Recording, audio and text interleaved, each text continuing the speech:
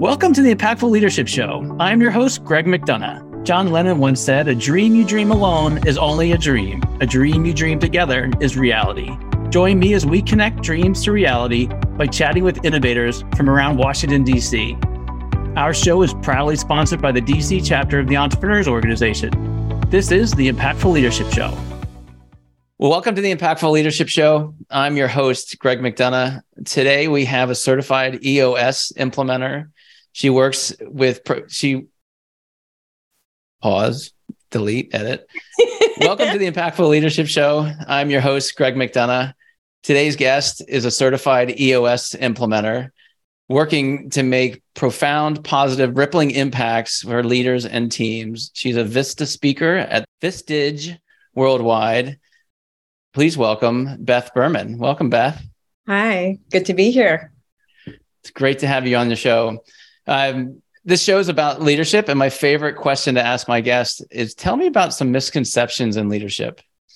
Well, there are definitely a lot of them, but the three that I'd like to talk about today are really, one is that, leaders can present a vision or their core values or stick them up on a wall or a website, and people are just going to absorb them and that they're just going to get them. It's going to affect culture. It's going to affect change, all that. No, that's one. Secondly, I think that there's a misconception in leadership that you can make people become accountable so that leaders can somehow change someone who has no proclivity to becoming accountable to become accountable and show up the way they want them to. And third is the idea that a lot of people believe that in order to have a healthy, thriving culture, that people have to have so much autonomy that the ideal of scorecards or measurements feel almost like anathema. So like that scorecard kills culture. And I just don't agree with those statements. Those are insightful. Let's dig into each of them. So starting with your first one, where you've mentioned that the fact that you put your core values on the wall doesn't necessarily mean the team absorbs or believes or follows those. Good. Can you go into a little bit more detail behind that, Beth? Yeah. So first of all, just in terms of how people accept and integrate information generally, if you think about leadership being kind of similar to parenting, not that we consider our team members, our employees to be our children, but the same kind of principles apply. And if you think about the first time you tell your kids to do something, whether it's make the bed every time you get up in the morning or take the trash out, or you tell your employees something new, it's never going to happen in the beginning. It takes at least 7 times for people to hear, accept, integrate new information, and be able to really operate on it and connect to it. So we say, at least in EOS, that you must, and it programmed into EOS, the Entrepreneurial Operating System, is that you've got to repeat it at least 7 times. To me, 7 times isn't even enough. If you think about the fact that most people that we're managing and leading from a leadership standpoint are adults, and they've got a lot of history and a lot of dug-in beliefs, it's really more like 21 times or as many times as you can. So there's the idea that repetition is there. Now, I think if you have a clearly laid out vision, it should also it should include your core values. It should include other things that in EOS we typically have on a VTO, what your highest and best use is, what we call core focus, all those kinds of things. Where you're taking the company, how you're going to get there, so people can see their part in that, how they can connect to the future of the company. And as far as core values, I see many, many companies, they have core values, and I'll ask the leadership team on a first call, just an introductory, does this make sense call? Do you have core values? And they'll go, yeah. And then I say, well, what are they? And they go, oh.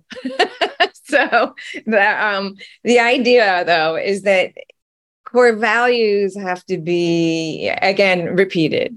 But in addition to having to be authentic and really emulate who a team is, what their behaviors, their expectations are like, what their values are, what is really important to them. With core values specifically, you need to integrate them into the daily conversation. So, words on a page, words on the front steps, all that stuff feels like, oh, this is a great company, I want to work here. But you walk in, and if the people aren't exhibiting it, it's got to be authentic. And then it's got to be really used as part of the daily conversation. So when we hire people, so when we are coaching people up, when we're recognizing people for their greatness, let's tie it to the specific core values, make it come alive. And that's where the conversations, and even if it's a coaching conversation, you've got somebody who's fabulous in the organization, but maybe they're not living up to your core value. For example, in EOS, one of our core values is humbly confident. If somebody comes in and they're arrogant and they're bragging, they're not going to fit in our culture among EOS implementers around the world. But, when you think about it in terms of your DNA, your company code, you've got to live it and also recognize people for being a part of it, for exhibiting those behaviors, and make it part of that daily conversation. If people aren't living up, you've done a lot of the work in advance so that then you can have a conversation that's centered around key terms such as, GSD, get stuff, or as some of my clients say, get shit done, or we own it, or whatever it is.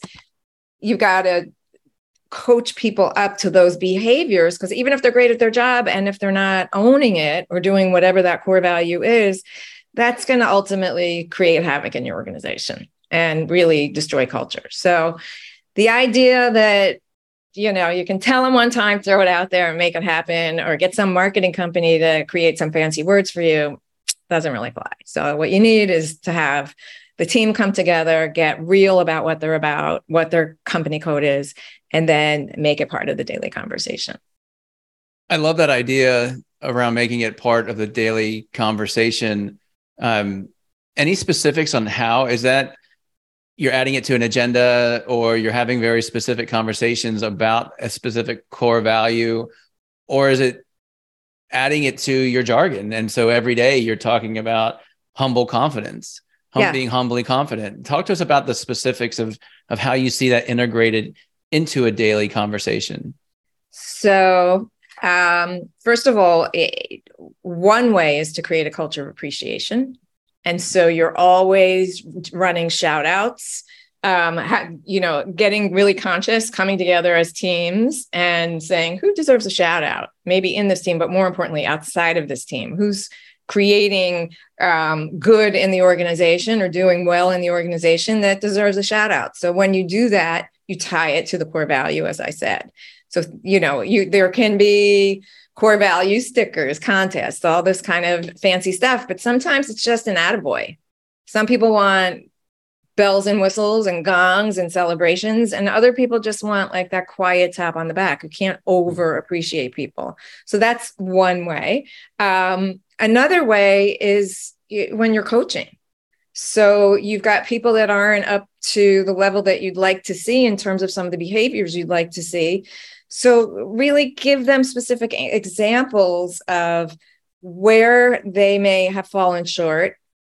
Of course, after you've communicated it multiple times so they can really understand what you're talking about.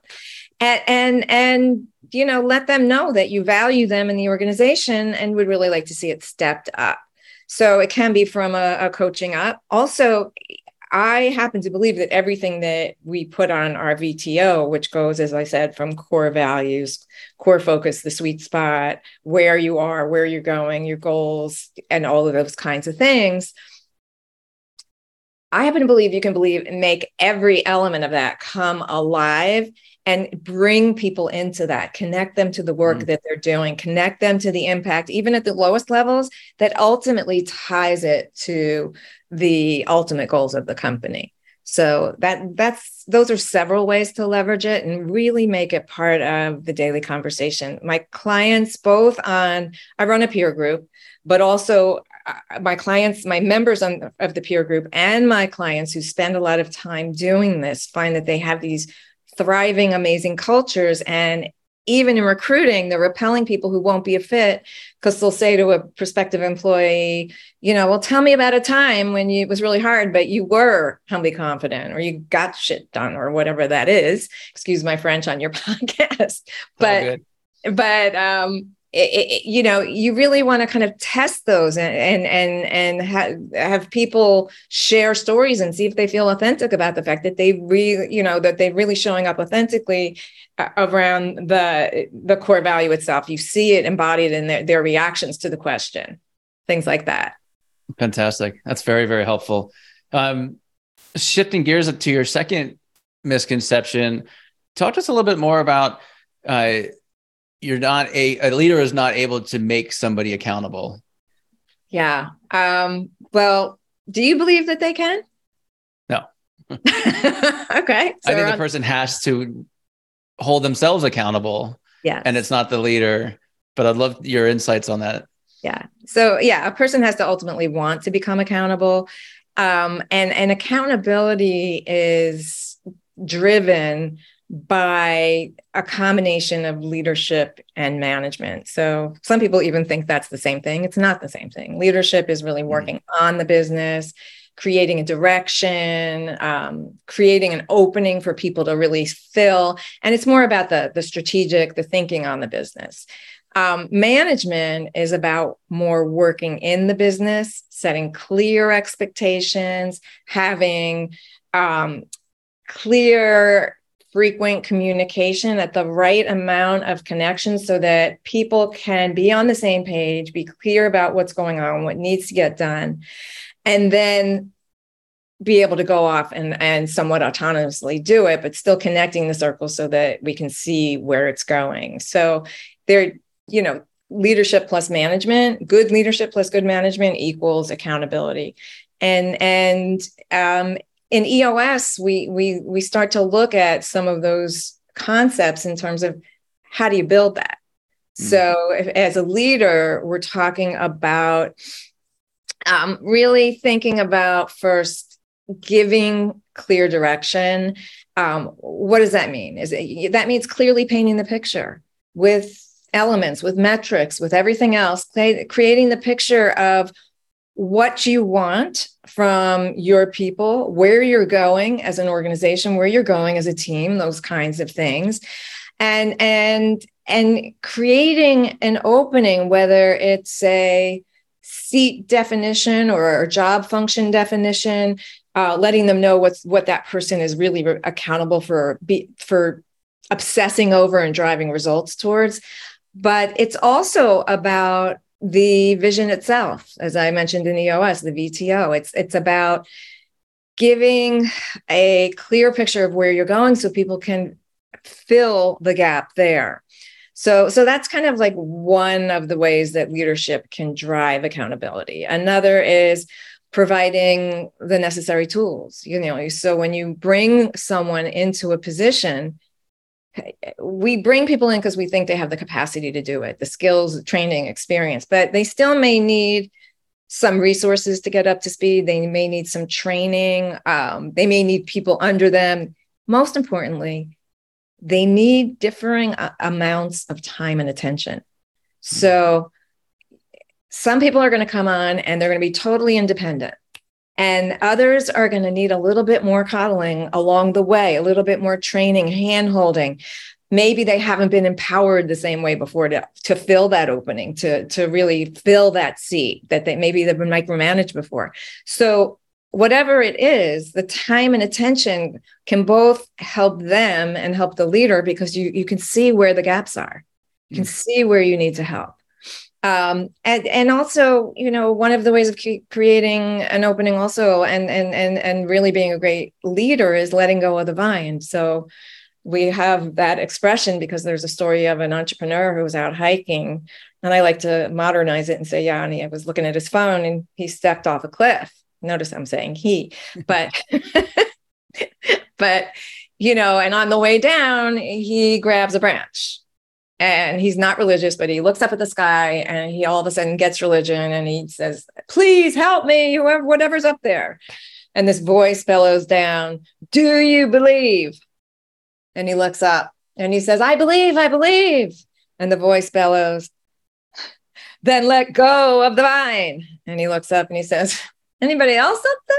Like, I mean, you think about it, delegating is so scary. And this is a problem for a lot of leaders. If you want to allow people to do what they need to do, but then you hold their hands and you micromanage them, because it's scary to delegate. We can all do everything better than the people below us, at least at first, or at least we think we can.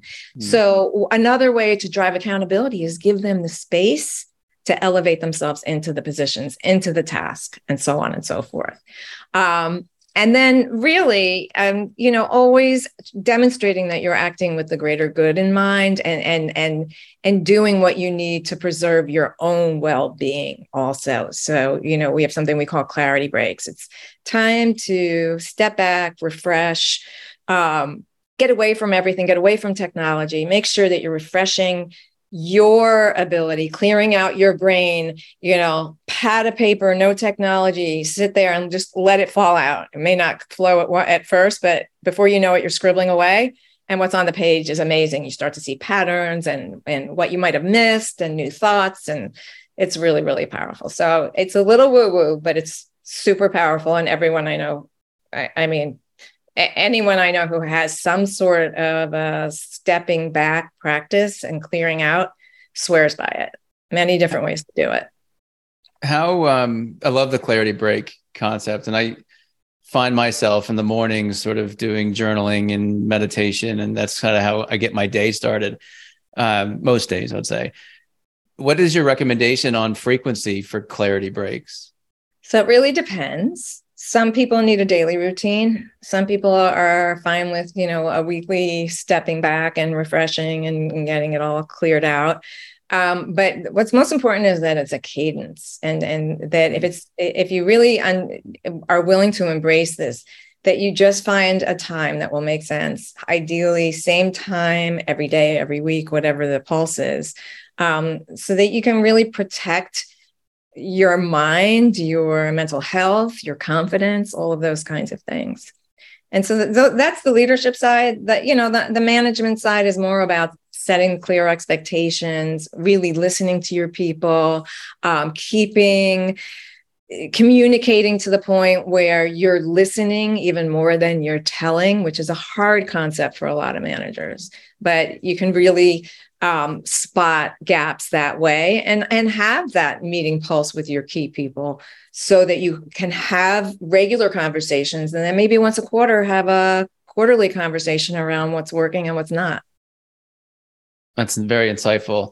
Jumping back into leader versus manager and in the business, on the business versus in the business, are there times that you see clients, entrepreneurs, business owners who are wearing the wrong hat in the wrong scenario? And how does that generally play out? So, yes, and yes. And it's, when I think about it, it's really about living in your highest and best use. And it also is about first creating the right structure for your company, defining each major function in the seat and each department that you have reporting in, and so on and so forth, what those seats are like, and then really examining this concept that we have in EOS of GWC, or get it, want it, have the capacity to do it. Because whether it's a leader or a reporting person, if they don't get it, they don't want it, they don't have the capacity to do it, really get it innately, hardwired to get it, want it. They come to work every day wanting to do that job and have the capacity, the skills, the training, all that. They're not going to be, what we in my Clark leadership peer group world call, they're not going to be competent leaders. You won't have a competent organization if you don't have right people, right seats. So going back to Jim Collins, you want to have people who fit your core values, who are right people. but you also want people who GWC the seat in order to really rock the position and drive accountability. And I see it often. Sometimes it's, you want to remove emotion and ego from those kinds of decisions, because in the end, the person, once they're moved, whether it's an elevation or another kind of a move, they're going to be so much happier in a place where they can contribute at their fullest. Fantastic. Shifting gears slightly, Beth, can you give us a little bit insights about you and how your journey and how you got into EOS and even a broader explanation of EOS for any of those in the audience that might not know. But first, I'd love to hear more about you and your journey. Okay. So happy to do that. I was recruited out of college into telecom, AT&T, CMP telephone. Sounds boring, but I grew up in an entrepreneurial environment where we went from rags to riches, so it sounded so good. And so I was in marketing, sales, strategic planning, and all of that, and stayed there for a ridiculously long amount of time, because in those days, nobody changed jobs. It's not like it is today. Then I had my kids, and after they were old enough, I came back to the workplace and joined a recruiting firm, recruiting, for GovCon, for retail, for everything under the sun, consulting, all different kinds of positions. And we were going great going into 2008. And then we all know what happened when the market crashed. Everything kind of stopped, and basically recruiting was totally decimated. Nobody was hiring. So I, as a partner then, led the pivot to becoming a job search coaching firm. And we grew while others were really struggling. And eventually, kind of like the light bulb went off. I'd had marketing, sales, strategic planning, now recruiting and job search coaching. And it was this idea of compelling communications. So I launched my company in 2011, Compellications, thinking that was a great name. And it was the least compelling name ever because no one could understand it. No one could spell it. I used to get introduced as Beth at Complications. So, it was a good something to play off of. But anyway, I started working with leadership teams on communications around team building, around marketing, around kind of like meaningful connection between the people in the company. I was working within kind of the concept of the why, Simon Sinek's why. And as I was out there, I started hearing this little buzz about EOS. So EOS is the entrepreneurial operating system. And what it is a very simple but not easy set of tools that are woven into an integrated system to help business leaders with three things. So vision, traction, healthy. Vision from the standpoint of getting everybody on the same page with vision and plans to actually actualize that vision. Traction, which is about the performing of what needs to be done. So it's about executing on the vision, making it happen with discipline, with accountability. And then healthy is about leadership teams who more often than not, even after a very short time in a startup or over a good bit of time, they're not as fun anymore. They're not as lacking in politics and emotion and siloism or ego, all those kinds of things. So what we do is we work to have open, honest communication at the leadership team and then throughout the organization so people can work together to really get to what needs to get done. As I said, if you need to move in terms of your seat in the accountability chart, or something's not working, let's create a culture where we bring issues forward early and solve them, make them go away forever, all that kind of stuff. And we start with the leadership team, and ultimately it filters down through the organization. Super powerful stuff. What brings me so much joy is I've got, about 200 sessions at this point under my belt, and across every industry imaginable. I have everything from landscaping companies to government contractors working cybersecurity to it just runs the gamut. There's no limit in terms of industry. We're industry agnostic, but the impact that this has across any leadership team that really is an ideal client that wants to grow or wants to get better so badly. They want it more than I want it for them. They are entrepreneurial. They're frustrated and they want help. And they're willing to do the work, follow the process, all that kind of stuff. It's just magical because Gino Wickman, the founder, clearly simplified all the great thinking that was out there.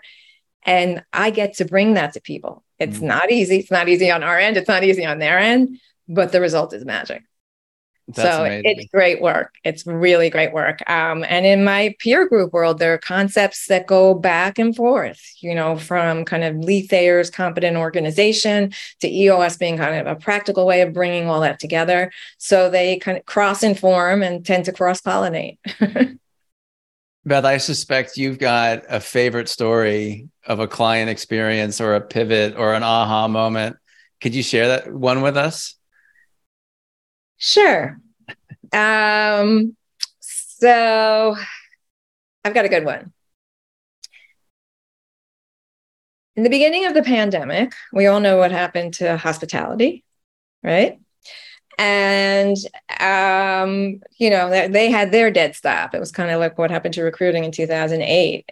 And I was able to connect a catering company whose phones were ringing off the hook and incidentally, it was in Maryland, and their CEO actually passed during this time. And we believe it was of a broken heart because he just everything he'd created. It was just so sad, but they had a great team and they continued, and they were just dormant. So I introduced them to a colleague and client, John Agre. You may know his name. Who has Din Din, a meal coordination, meal delivery platform. And rather than the pivot for the catering company having to be something that was out of their highest and best use, what are they good at? They're good at preparing meals. They're good at delivering meals, those kinds of things. They were able to connect within a pivot that made sense to now service Din Din and Din Din's customers. So as Din Din grew, they remained a thriving force. And now, the market is again morphing, where more people are doing live events. And, the percent of their work may change with respect to Din Din or not, or maybe they'll expand around it between live and the platform marketplace delivery that Din Din represents. So, both really kind of pivoted towards their own mission and their highest and best capability. And were you working with the catering business before? I brought them together with Din Din. I knew them. We had been talking about EOS prior to the CEO, may he rest in peace, passing. And then when COVID hit, it was just crazy. So, yeah. Let's talk a little bit more about the pandemic and the clients that you were working with when all that happened, right? We're trying to forget those times, but I think there's some great lessons learned, especially around EOS, of those clients that were utilizing the entrepreneurial operating system. And as the pandemic unfolded, talk to us about how they benefited from having those systems and processes and accountability in their workplace. Absolutely. So first of all, the companies that didn't have a clear structure, that couldn't look at a structure that was working and then almost invert it and think about now that they had to shrink a bit or they had to adapt a bit, what made sense in terms of moving people around, they were paralyzed. But companies that had it, they had a weekly meeting structure where the EOS meetings, I didn't talk about this, but the level 10 meeting, it's not boring. They have the right people in the room. It's all about smoking out and sourcing issues and coming together as a cohesive team.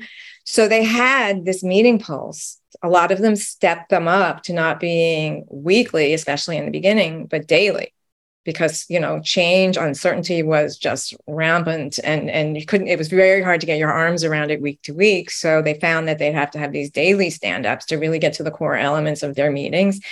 And those that did, and they were, already had a healthy team. They already had the measurement. They already had practices around rock setting or goal setting. They just shortened the timelines. So rather than a quarterly rock, maybe it was a monthly rock for some companies. Some companies went to weekly rocks. They found they had to manage week to week. So the beauty of Zoom, we were able to continue to work together, which really set a precedent for the way many companies are working today. And they thrived if they were able to, like this catering company, if they were able to pivot in their sweet spot, and many were, or they were able to make changes. For instance, if you smoked out an issue around supply chain, all of a sudden supply chain was a disaster, especially more recently. So what do you need to do for that? So smoke out the issue. Well, maybe we need to have redundancy in our suppliers. Maybe we need to order different quantities, whatever it is. But they were proactively dealing with, even COVID protocol, which was changing so rapidly, and there were no consistent answers in the beginning. So it helped them to survive, and many thrive if they were able to stick with the practices that got them there in the first place. You mentioned a word, rocks. Can you give us a little bit more for those of the audience who don't know what you meant by that? You said rocks and goals, and so they probably put two and two together. But define that for us. Walk through the concept of the rocks and the pebbles and the... Yeah. So this is, shout out to Stephen Covey. And the idea is this: if you have a glass or a jar or whatever else, and this is figuratively representing your capacity, anything that can go into this glass, filling up this glass. If you think about this as, what you do every day, and you have rocks, pebbles, sand, water. Think of the rocks as your most important priorities. Think of the pebbles as kind of like your daily to-do list, all the stuff that you normally just do, and sand or interruptions, water's everything else. What our human tendency is to fill up the little things first, the to-dos, the interruptions, the embarrassing things, all that other stuff we do. And then try to lump our rocks in at the end, but they're not going to fit. So what we do is we put the top priorities up front and we focus on them first. And it's not that we're not going to get like the to-dos done, but often when you put the important things first, you find that you can often eliminate some of those other things that maybe you just did out of habit, or maybe were relevant when your priorities were maybe clear and different or unclear. But if you really start to focus on your priorities, you see the other stuff can start to either fold in or be eliminated. So that's the idea of Stephen Covey, 7 Habits of Highly Effective People. And we adopt that in our way of approaching our priorities. So there, in terms of that VTO I mentioned, we've got the vision pieces, and core values, core focus, 10-year target marketing strategy. And then this transition piece of 3-year picture, a vivid vision 3 years from now. Then on the traction side, we've got 1-year plan, which is the 1-year metrics and goals. And then what do we have to do each quarter to achieve those goals? So we compartmentalize everything into quarterly goals, which we call rocks, these priorities. And anything that's outside of priority for this quarter will get parked on the issues list on the VTO, so that it doesn't get lost. But unless it gets prioritized, it's not worth really focusing on. That's helpful. Thank you. So Beth, bringing this full circle, your third misconception was that scorecards kill culture. Can you talk to us a little bit more about that? Sure. Now that we all understand EOS a little bit better. A little better. So the idea that, you can't measure. If you impose measurement, people feel you don't trust them. It kills culture. It kills support for your mission, all that kind of stuff. it's nonsense. And what I'm going to give you now are basically the 7 truths of scorecarding. And EOS, what the scorecard is, and this can be, by the way, all these tools are downloadable, totally publicly available. But the scorecard is, you have your measurables, your leading and some lagging indicators, 5 to 15 measurables that give you a pulse on the business at the leadership level. Then you have a goal for each of those on a weekly basis. You have accountability for who's driving those results. So for example, if it's, around sales results, you know what the end sales goal is. Well, what does it take in the beginning to get there? How many initial calls? How many this? What rate of conversion? Those kinds of things. So, and you get 13 weeks of history so you can spot trends, patterns, smoke out issues, capitalize on opportunities. But the 7 truths of scorecard are: number 1, what gets measured actually gets done, and I like to say improved. Managing metrics saves time. So it takes time and it's not fun. So me and my highest and best use, I would delegate this one. But managing metrics saves time because you're actually getting to issues earlier, because you have a pulse on what's working and what's not working. You know where you're to focus your energies. Also, scorecard, another truth is it gives the ability to predict. So it gives you like a pulse week to week. And when you see these patterns, you can predict better. And your ability to predict what can get done, what we can achieve, what kind of business we can bring in support is really powerful in being able to move forward and grow in a business. Next, you absolutely can have accountability in a culture that is high trust. High trust people want to be measured. They want to be acknowledged for what they get done. 2 more. A scorecard requires hard work, but it's worth it. So even though it's not the most enjoyable task in the world, except for some people who might be more wired towards the detail piece, it's worth it because of everything I've said before. And the real truth is that someone must own it, because without an owner, it won't continue to be something. And without it being programmed into your meetings as an element in the meeting, it won't continue, because it's something that people have a tendency to resist. Well, let's just get it done. Let's just get it done. But if you can get that shorter pulse, you get great clarity. Thank you. So audience member listening today is contemplating getting into or adapting EOS. Like, what is an indicator that business is ready for EOS? Is there some point in a business life cycle that you find that implementing this is most effective? Yeah. So first of all, they have to be past scrambling. So some of these startups that have, an idea and nothing under their feet, they're going to be scrambling too much to be able to even schedule the meetings and the sessions. But it's a team that, whether it's early or later in their life, they realize that they're not getting what they want. They're frustrated by something. Maybe what worked before isn't working now. It's not getting them to that next level. Maybe they've plateaued. Maybe they're something's not right in the culture, the people issue, something's there. Maybe, and this is often one, and this also goes back to your question about what about when they're in the wrong seat. A lot of leaders now, at least, middle-aged and above, without being discriminatory, there are many younger ones as well. They want to elevate out of the business, or at minimum, they want to get out of the trenches. They don't want to be working in the day-to-day, all of that. They want to be creating the big relationships. They want to be working on the business. They want to be working on their terms. And so that is a signal that, or maybe they're ready to give that succession that I think I mentioned. But there's that.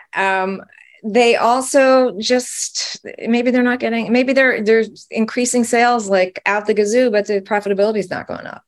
I mean, there's so many things. They're just not getting what they want. And a signal to me is they may be a member of a peer group. They may have a coach. They're people who are learners. They're readers. Jim Collins is on their shelf, as are all the Gino Wickman, all the other great thinkers, or at least those who bring together the wisdom of the great thinkers. they're learners. They're always looking to better themselves, their team, and they're passionate about it. That's very helpful. So the follow-on question to that is, if an audience member wants to get in touch with you, Beth, to talk about EOS more or understand, what's the best way for them to reach out to you? Sure. So it's Beth.Berman. So Beth.Berman, be like boy, at eosworldwide.com. Also, my business phone number is 240-560-8946. And that's a nod to my dad, because 8946 equates to you win, which he always thought he would win, and we were winners. So that's where the number comes from. My kids think it's queer, but it's still an homage to him. Well, I think our kids think everything we do is queer. So just chalk that up to parenting. Beth, it's been great having you on the show. I've learned so much about EOS and scorecards and how to implement and the benefits to my business. So thank you for your time, your talent, what you're doing for the entrepreneurial community. Thank you. It's been a pleasure. And EO is great. Go EO. Go EO. And that's a wrap, my friends. Thank you for spending your time with me. For show notes and other episodes, visit us at impactfulleadershipshow.com. One last food for thought: walk on with hope in your heart, and you'll never walk alone.